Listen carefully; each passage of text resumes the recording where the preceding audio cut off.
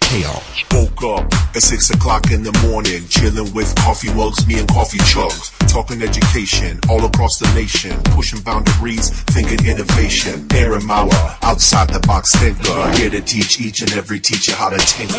Living on the edge of chaos, going insane. Listening to coffee chugs like caffeine for the brain. One of the top teachers in Iowa, word is born, here to show the world that there's more here than corn.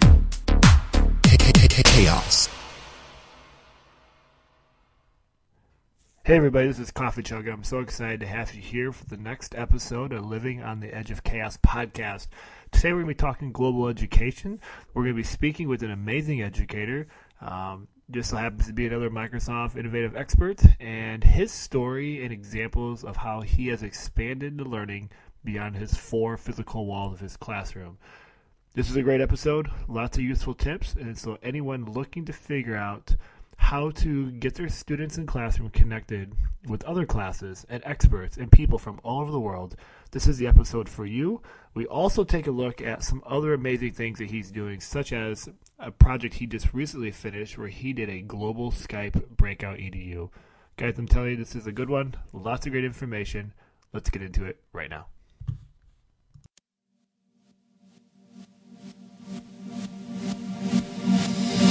Hello, everyone. This is Coffee Chug.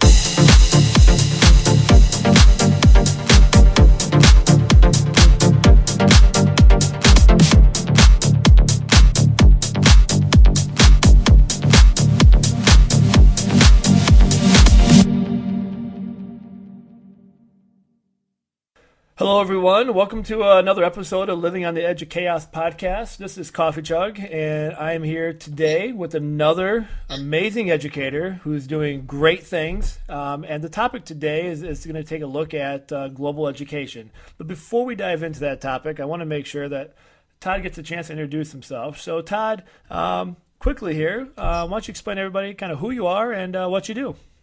Sure. Well, thanks for having me on. I'm Todd Flory. I teach fourth grade in Andover, Kansas. This is my sixth year teaching. I'm a Skype master teacher and a Microsoft Innovative Educator Expert. And I believe in creating global educators. So I try to set my classroom up as sort of a global classroom and have my students do as many kind of global experiences as possible. That's awesome. And so maybe talk a little bit about, I know we talk about global classroom. Let's maybe start off with just to make sure everybody's on the same page. And how would you define a global classroom? So if we're going to talk about this topic, we should probably make sure that everybody's thinking the same thing. So what do you mean when you talk about a global classroom? Okay. What I mean is that my students have a chance to experience other cultures. So we're right in the middle of Kansas. And many of my students may not have the opportunity to travel very much. And so I think it's really important for students to experience other cultures and to interact with peers, to teach them and learn from them who may look different from them or sound different from them, whose schools look different from our school.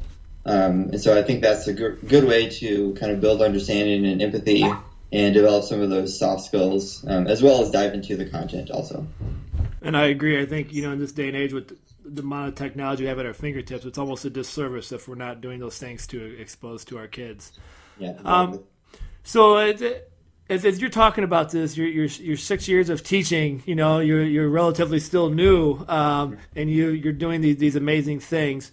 How did you get involved? And so if someone's listening in going, okay, I'm listening because I'm interested in global education or expanding my classroom walls, how would someone go about getting started? Mm-hmm.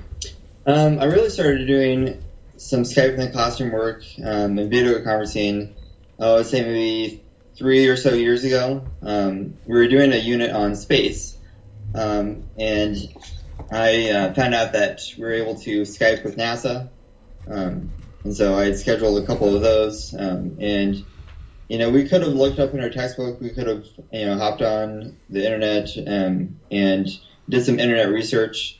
But for my students to have the opportunity to talk in real time with an astronaut and ask questions and hear firsthand, that was sort of an eye-opening experience for me and for my students as well. I kind of realized that learning, we weren't limited to the four walls of our classroom. We weren't limited to, what books we had in the classroom. Really, the world is our classroom. And so if I could contact people and find connections, then I could bring in experts. My students could do authentic research, and it would just make their learning come alive so much more than before. So that's really how it started, and then from that point, I started doing some mystery Skypes, which is a great starting point for anybody who's kind of looking to get into this. It's pretty low key. Basically, if people aren't familiar with mystery Skype, classes are connecting with each other, and they're asking yes or no questions to try to guess the location of the other class. So it really helps with deductive reasoning, geography skills, and so forth. And then from that point, that's often a springboard into more collaborative projects. So we've done some projects with other classes where it started with the mystery Skype. Our students really enjoyed it, and then the teacher and I kept in contact, and then came up with a more collaborative project based on that. Awesome. Man, there's just a ton of examples right there. How cool would it be to connect with NASA as opposed to just reading it in a textbook, which we all know is not the most exciting platform of learning knowledge. Sometimes it's a necessity, but there are ways. And you talked about the mystery Skype, and I'll make sure in the show notes that we lead some links to the OneNotes and things like that. I mean, this is all created for people to get started, all free, of course. And that's where I got my start as well. And so I would agree with you. It's a very low level, stress level, kind of easy way to get going. One of the questions that I know pops up all the time as I try to help teachers and people get going globally, and you talked about it, you jumped on NASA, you got collaborative projects. What's your process for finding these people? Because I think a lot of people go, yes, I get it. I would love for my kids to talk with NASA. I would love to have classes in other states or countries, wherever it might be, but I don't know where to look or where to get going. So how have you gone about trying to find these people to connect with? There's a few different ways. I think the main easy button is there's a lot of connections you make on the Microsoft Educator Community website and the Skype in the Classroom page. So it's really easy to look for different classes. You can narrow down by region of the world, by subject level, by age of the students. And then you can just send them an email and say, hey, I'm looking to connect. We're studying the rainforest, and would you have your class talk with mine and then share some things? Maybe we can compare and contrast different climate and weather, geography, things like that. So that's a great site. I've also gotten some contacts through Twitter, so just kind of expanding my own personal learning network. And also, I think it helps to sort of think about your own network, maybe not even your own education network, but just who do you know that's an expert on a certain topic? Do you know somebody who lives in a different part of the country or a different part of the world that you can connect to and create that bridge for your students? So kind of just thinking about who you know or who you know who might know somebody else and trying to network that way. Yeah, and I would agree. I think, too, for me, I think what I have found is not being afraid to ask. I think sometimes we think we're going to be a burden if we ask people to connect, or whether it's experts or whoever it might be. And really, at the end of the day, if they don't respond, you're not out anything. But if they say yes, you have a connection. So I think a lot of times we know who to contact. We just have to have the courage to go send out an email or a tweet or whatever it might be to make it happen. Yeah. And I think go ahead. I think people will be really surprised also how willing people are to connect and share with students. Yeah. You say that, I'm a teacher, my students are studying this subject. We'd really love to talk with you and learn about this subject firsthand. A lot of people are really receptive to that. So what has been, you've done multiple projects. What's been like one of your key like light bulb moments in going global and expanding beyond your four walls where you're like, this is why I have to continue to do this? Do you have one of those moments where you're like, this is it. This is the reason why I must continue to push this through? I have a couple of examples. About a year ago, we did a writing project with the class in the UK. And so our students wrote adapted Robin Hood stories, and their students wrote adapted Wizard of Oz stories. We talked about story elements. We exchanged papers. We set our kids up one-to-one, so they're able to read their partner's story, give them some feedback, illustrate their partner's story, and then we got together through Skype and then shared those illustrations and feedback. Cool.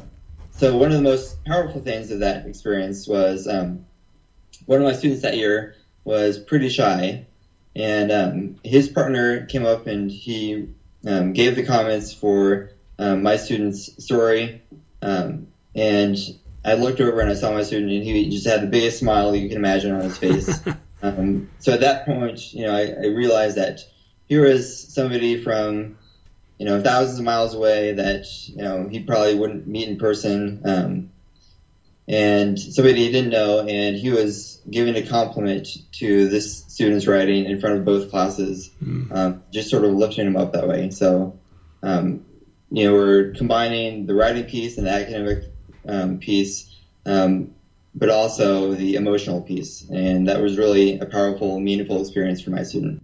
Yeah, and I've had similar experiences where almost like sometimes there's that kid who doesn't really have a voice within the school for whatever reason, whether they don't think they fit in or they just naturally kind of fit into a role where they've always been quiet, and then all of a sudden something through the online medium of working with someone new, a fresh face, just all of a sudden just ignites them to want to speak and share. And there's something powerful about getting feedback from someone that's not right there in the same classroom. And it's a powerful moment for a lot of kids. And for some of them, it's a breakthrough. It's a saving moment for some of them. Right. Yeah. We also did a project, a Skype project last week. We did a Skype breakout EDU. So I wanted to combine both. I worked with Danny Smogrowski, who's the technology coach in our district, another Skype master teacher, and we developed some clues for each of the locks, and each clue led them to a different person in a different country around the world. Oh, wow. So we ended up talking to somebody in Nigeria, Philadelphia, then went to Ireland, Uruguay, and then ended up in Tasmania. So each of those clues gave them some idea about just some things in their country, so maybe that country's culture or history, geography, economy. And so each clue, they opened up a box, and that gave them a clue to say, I think our guess is Nigeria. And so I had set up the Skype call. So my students, so we called, and then my student said, "Are you in Nigeria?" And then he would confirm yes, give a few fun facts about his country, and then read a clue that I had written that led us to our next spot. Holy cow, that sounds awesome. I was just sitting there going, so you basically had all these people kind of on standby, huh? Yeah, well, I scheduled the time that I thought we were going to call. Oh, okay. We had spread out the entire day, so we had about 4 or 5 different stops. Okay. And I sort of spread out. So most of the clues, my students were working on the same clue as a class, except within small groups. Right. And most clues they were able to get done in half an hour, sometimes 45 minutes for the little bit more advanced clues. So we just kind of spread out, and if we had a little downtime, we would work on some other projects that we were doing. But we sort of devoted that day to global learning and learning about different cultures and different geography around the world and so forth. That's awesome. I'm writing down, going figure out how to do this. That's crazy. We've got the breakout EDU.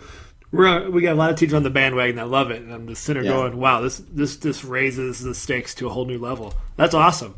They probably keep in mind because what grade are you? You're elementary, aren't you? 4th grade. 4th grade. So I think that's key. So a lot of people that think they can't do these things, either 4th graders and kicking butt. That's awesome.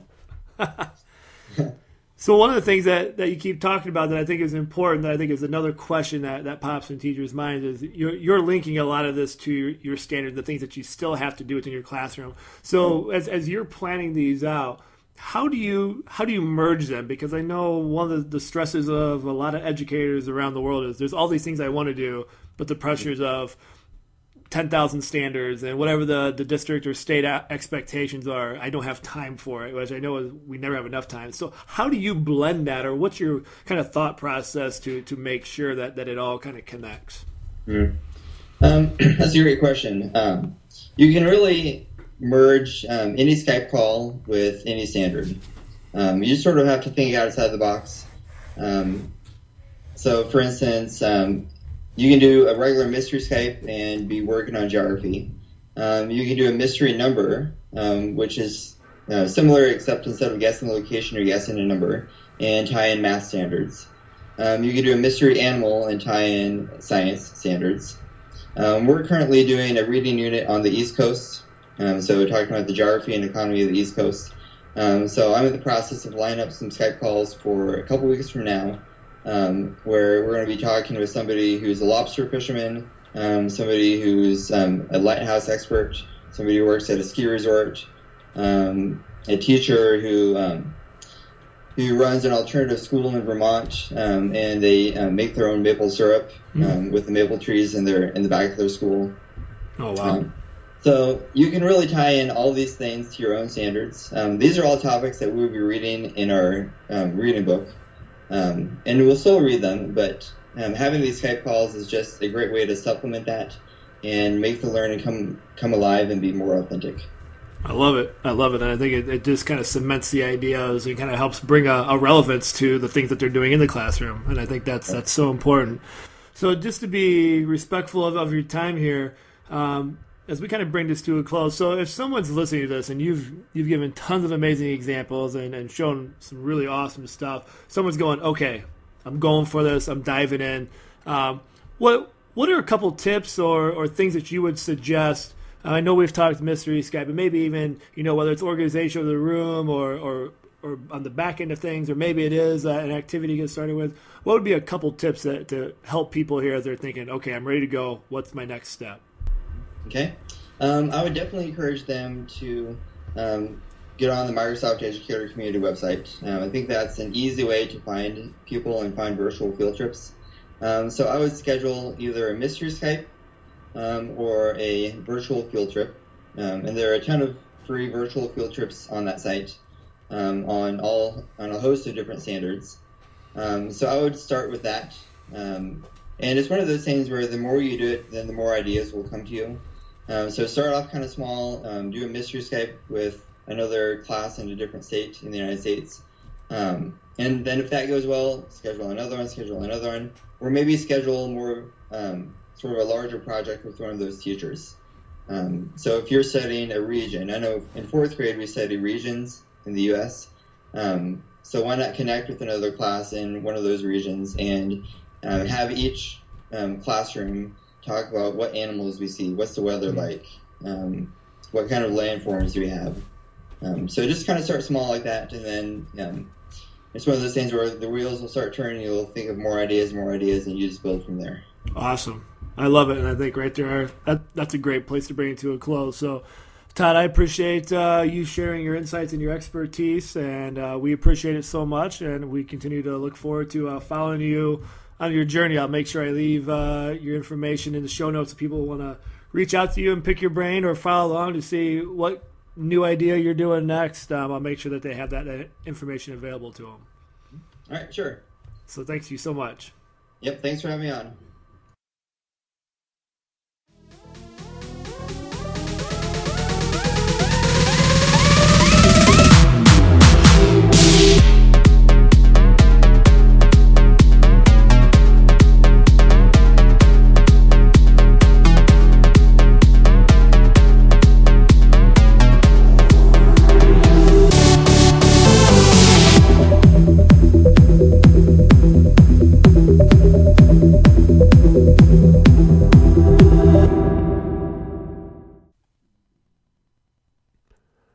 All right, guys, I hope you enjoyed that. I hope you got some useful information. As always, a couple quick things. If you enjoy this podcast series, I would greatly appreciate you leaving a review or rating on iTunes or whatever podcast platform you've accessed this episode.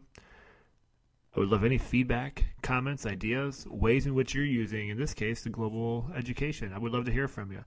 More importantly, if you know someone, yourself or someone else, that's doing something groundbreaking that needs to be shared with educators around the world, please reach out to me. I would love to get them on the show, because as educators, it's time that we come together, start sharing, connecting, collaborating, and making this happen.